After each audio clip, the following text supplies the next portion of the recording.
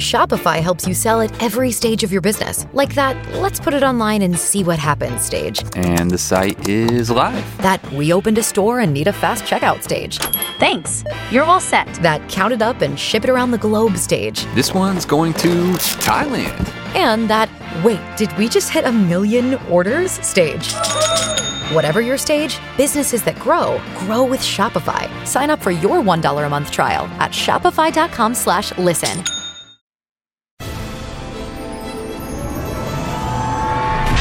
What's up, everyone, and welcome to the weekly Q&A. For our first question, Lil God asks what we think about Andor being shrunk down from 5 seasons into 3. Did you see that, not article, I think it was a interview with like the director of photography for Andor? I think I saw some people talking about it. I haven't seen the whole thing either. I just, saw discussions of it. But from what I can tell, the director of photography said that he was shooting on Andor. He's about to go do season 2. And that the original plan was for it to be 5 seasons. And now it's going to be 3 instead. And that's pretty much all he said. I don't know. That sounds fine to me. And the rumor is that Andor, or not even a rumor, they straight up said that first season was going to be 12 episodes like 2 years ago. So if that's the case and all 3 seasons are the same, that's 36 episodes. Like, that's still more than 4 Mandalorian seasons. Yeah, I think that's plenty. I don't know what kind of story they're planning on telling, but my first reaction was, oh, maybe the seasons will just be a little bit longer instead of them breaking it up so much. Because, like, I don't know. I mean, I love Cassian, but 5 seasons? The reason I'm, like, not worried about this at all is because season 1 hasn't come out. It's not like we were going to do 5 seasons, but then, it didn't get the ratings we wanted, so we're cutting the story short and we're changing it now. It's like, no, this sounds like a during production thing that happened. And even, I believe K2SO was supposed to be in the show from the start, or at least in season 1, and then he got moved to season 2. So they did change showrunners at some point. So I think that may be when all the changes happened, and they were like, okay, we're not going to do 5 seasons, we'll do 3, we'll tell a more efficient story, which I think is good. I like when a story just, knows what it wants to do and what it wants to say, and it's not going to waste any time getting there. It's like, this is the story, here you go. I have an idea of what happened. They were going to have so many characters have their own special cameo episodes by then, but then they saw people weren't so happy about Boba Fett barely even being in one of his episodes in his show, so they were like, ooh, maybe we should cut those down and kind of like blend everything together a little bit more. Seasons 2 through 5, it was like going to be a cameo of the week thing, and they're like, never mind. I doubt it. I think that would have been too fast for all that to change. I feel like all of this happened a while ago. Yeah. And we're just now hearing about it because the director of photography casually dropped some little, like, it wasn't even a bomb to him. He was just like, yeah, it was going to be 5 seasons, now it's 3. And Star Wars fans are like, what? Like, what did they cut? Clamoring, yeah. Because the original showrunner was going to be the person who ran The Americans, I think, that spy show, and then it shifted to Tony Gilroy. So I think Tony Gilroy is probably just making it his own and changing how it's going to be. But yeah, I like the idea that they're like, no, this is a 3-season story. It's not like we're going to start and who knows how long it'll go, and we'll just make it up, and shows can work that way, but yeah, that's how you really run a show into the ground and potentially kill it. Exactly. Like, I would rather them know, like, this is what the show is, and this is how we're going to say it. You're gonna have to explain your tattoo. No, I won't. Well, I guess I will on the live stream. Reese Griffiths Jenkins wants to know what they should read in the run-up to Kenobi. There's not a ton that's out right now today that I would be like, you definitely need to read this. Because, I mean, the Kenobi novel, the Legends one by John Jackson Miller, great read. I don't think it's going to influence the series at all. So I think you could skip it. I would highly recommend reading it just because it's fun and it's the same era. But it's not like you're going to be missing anything without it. Mm-hmm. I don't really think there's anything right now that, is going to super inform the series. Yeah, I mean, you could read the Legends Obi-Wan book, but I honestly don't think they're gonna pull much from even that. Aside from reading, I would say maybe go back and watch some Clone Wars episodes. But I can't think of anything else specific to read. Although you could read the Ahsoka novel, I guess, to see what Bail is up to. That's true. That's a good one. Actually, that is a good one. It takes place 1 year after Revenge of the Sith, but if you haven't read that, it kind of gets into some early rebellion stuff. Bail has a decent-sized part in it. Leia kind of does. Not a decent-sized part. She appears as still an infant. But yeah, that's a good one. I was going to say Brotherhood, which comes out on May 10th. I really, really liked that book. It's all about, Obi-Wan and Anakin, so it might make you feel a little even sadder, when Obi-Wan and Vader face off again. They would put a book out all about their literal brotherhood just to then show us Kenobi and have the two of them fight again. Yeah, that was definitely on purpose. I forgot about that because I haven't read it yet. Yeah, I just recently read it. Really liked it. I don't think it's going to offer any clues or anything towards what we're going to see. I don't know if that's what you're asking or if it's just like, hey, I want some good Obi-Wan stories. There are also some of the Star Wars comics by Jason Aaron told an Obi-Wan story with Luke and Owen Lars and Black Chrysanthemum from the Book of Boba Fett. I don't think we're going to see that rehashed in Kenobi, but it's a pretty fun read, especially if you saw Black Chrysanthemum and you were like, I want to know more about that character. It's like, well, he fought Obi-Wan. Damien Vonderhaar asks if Max Rebo will still be able to get gigs if everyone he works with keeps dying. I hadn't really thought about that, but it's true. Is Max Rebo cursed? Oh man, I don't think so. He's booked. He's booked for life. And no, not everyone dies that he works with. It's just like we've seen a lot.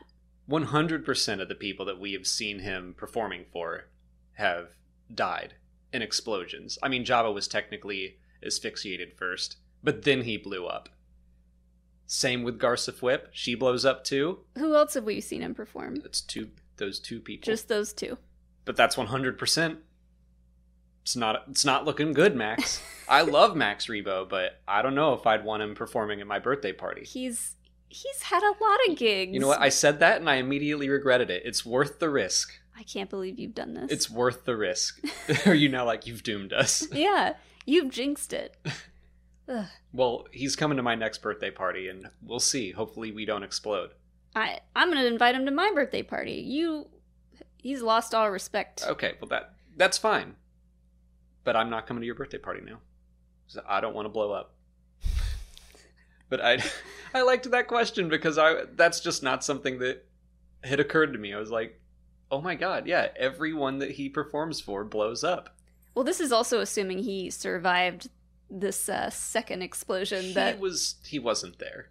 He was out of the building for sure. He wasn't in the bathroom or anything. He walked down the street. He had a night off. So he wasn't even there when that explosion happened. That was just a coincidence. I mean, he still worked there. I'm just saying.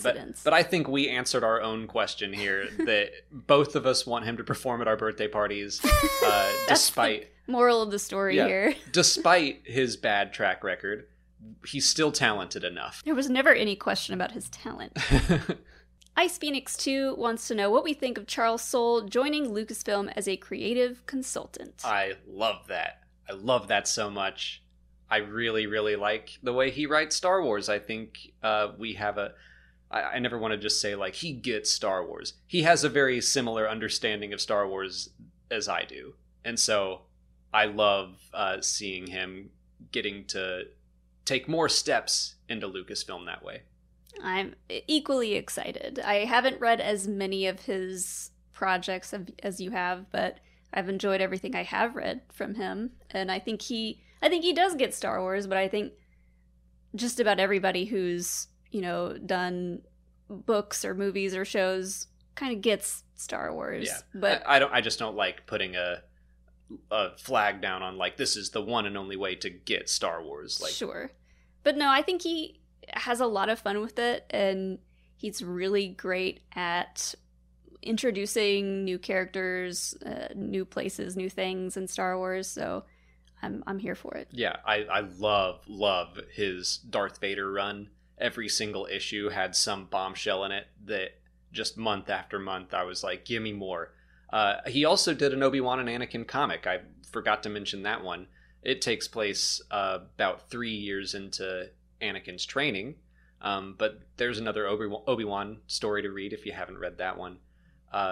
Yeah, I love what he's doing in the High Republic. I just think he's really, really talented. I was going to say, what's he done in High Republic so far? Light of the Jedi, and the Eye of the Storm comic, and that might be it. I mean, he's been busy still. He does the main Star Wars run. Mm-hmm. I feel like I'm missing something, but those are the two big ones. Yeah, I mean, my mind immediately went to Light of the Jedi, which was the first adult novel in the High Republic that got released, and like I think that grabbed a lot of people's attention really, really well, including myself. And he just did a wonderful job at painting this big picture of what the High Republic was going to be, what it was going to be about, introducing all these characters to us. It's a lot of characters, but Yeah. I think he did it well. Yeah, is good stuff. Yeah. I am excited to see what else he brings to the table. And to keep talking about the High Republic a little bit, there's a rumor about that rumored live-action show, codenamed Grammar Rodeo. It's supposed to be set in the High Republic. And I had read that one of the High Republic authors, had been brought on board to help in some capacity, maybe be a creative consultant. So I don't know if that's what this is, or if he's a general creative consultant. I kind of hope he is able to consult on everything. But yeah, I'm super happy about that news. I really, really like Charles Soule's work. Cody James asks if all ships have basically the same interface, if everyone seems to easily know how to fly every ship they get in. I kind of think yes. I think that when it comes to flying ships in Star Wars, for the most part, it's like driving a car in the real world, where, you have your different models, your Hondas or Toyotas, but it's all basically the same. You've driven one car, you can probably drive another one. You might run into, some are stick shift instead of automatic, but you can still probably muddle your way through it. I imagine the Falcon being not only stick shift, but the actual shift thing is like a wrench that somebody stuck in there, and there's like a tennis ball on the top. Uh-huh. It's just like everything's just held together by tape and hopes and dreams. Yeah, I think that is an accurate description. I mean, and it is like a big rig truck. It's supposed to just be a cargo freighter. Mm-hmm. So, yeah. And I don't know, I probably absolutely could not drive a big rig truck, but I would know basically what things did. I mean, this would explain why Rey could fly the Falcon. If she had practiced on flight simulators before, she had a general idea of how the interface worked, she could get her up in the sky, get her going. Yeah, like I am willing to accept that pretty much anyone knows how to jump into a ship, and it's just like, yeah, they're all around us, so we can fly them. That's the way I've always seen it. It's just space travel is so common and so not crazy. Like, that's something that George Lucas wanted to...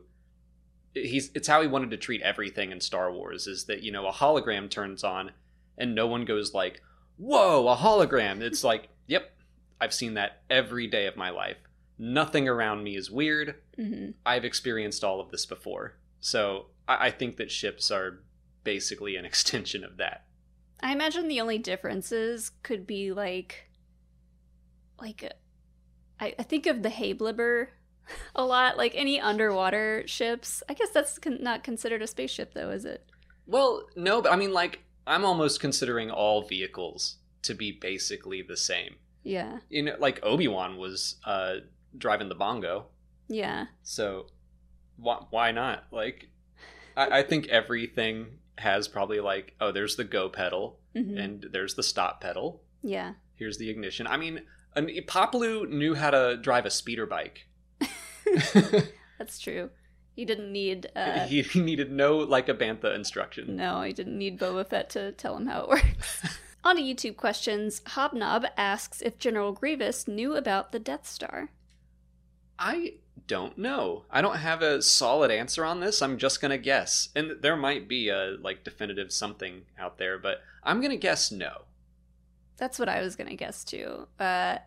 He's on, like, a need-to-know basis with Dooku and Palpatine, I think. He's in charge of the droid army. I think they were putting a lot of stakes into that and just saying, you know what, you're mostly droid at this point. You got this. Yeah, he's a busy man, or cyborg, with all of his droids to control. He did, in the Crystal Crisis arc, have like a mission with a giant kyber crystal.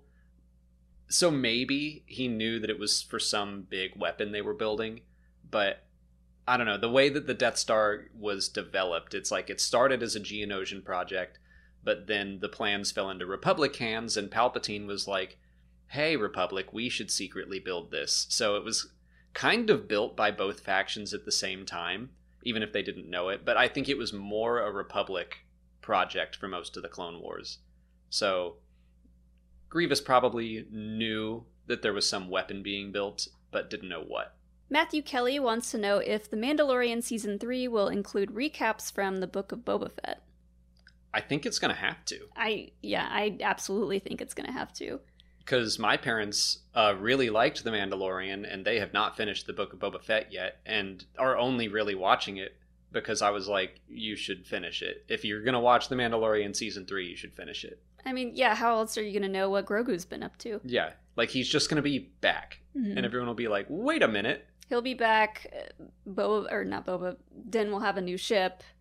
There's right. a lot of changes. Yeah, so I think they're going to have to say previously on The Mandalorian and the Book of Boba Fett. Right, because of course, if you hadn't seen the Book of Boba Fett, they're going to be like, hey, missed a lot of stuff. Go watch our other show if you haven't already. Yeah, and I feel like they need to specify the previously on. It's like previously on the Book of Boba Fett as well, because people are going to be like, did I miss a season? What happened? When did Grogu come back? I think they'll do a recap of Mandalorian so far.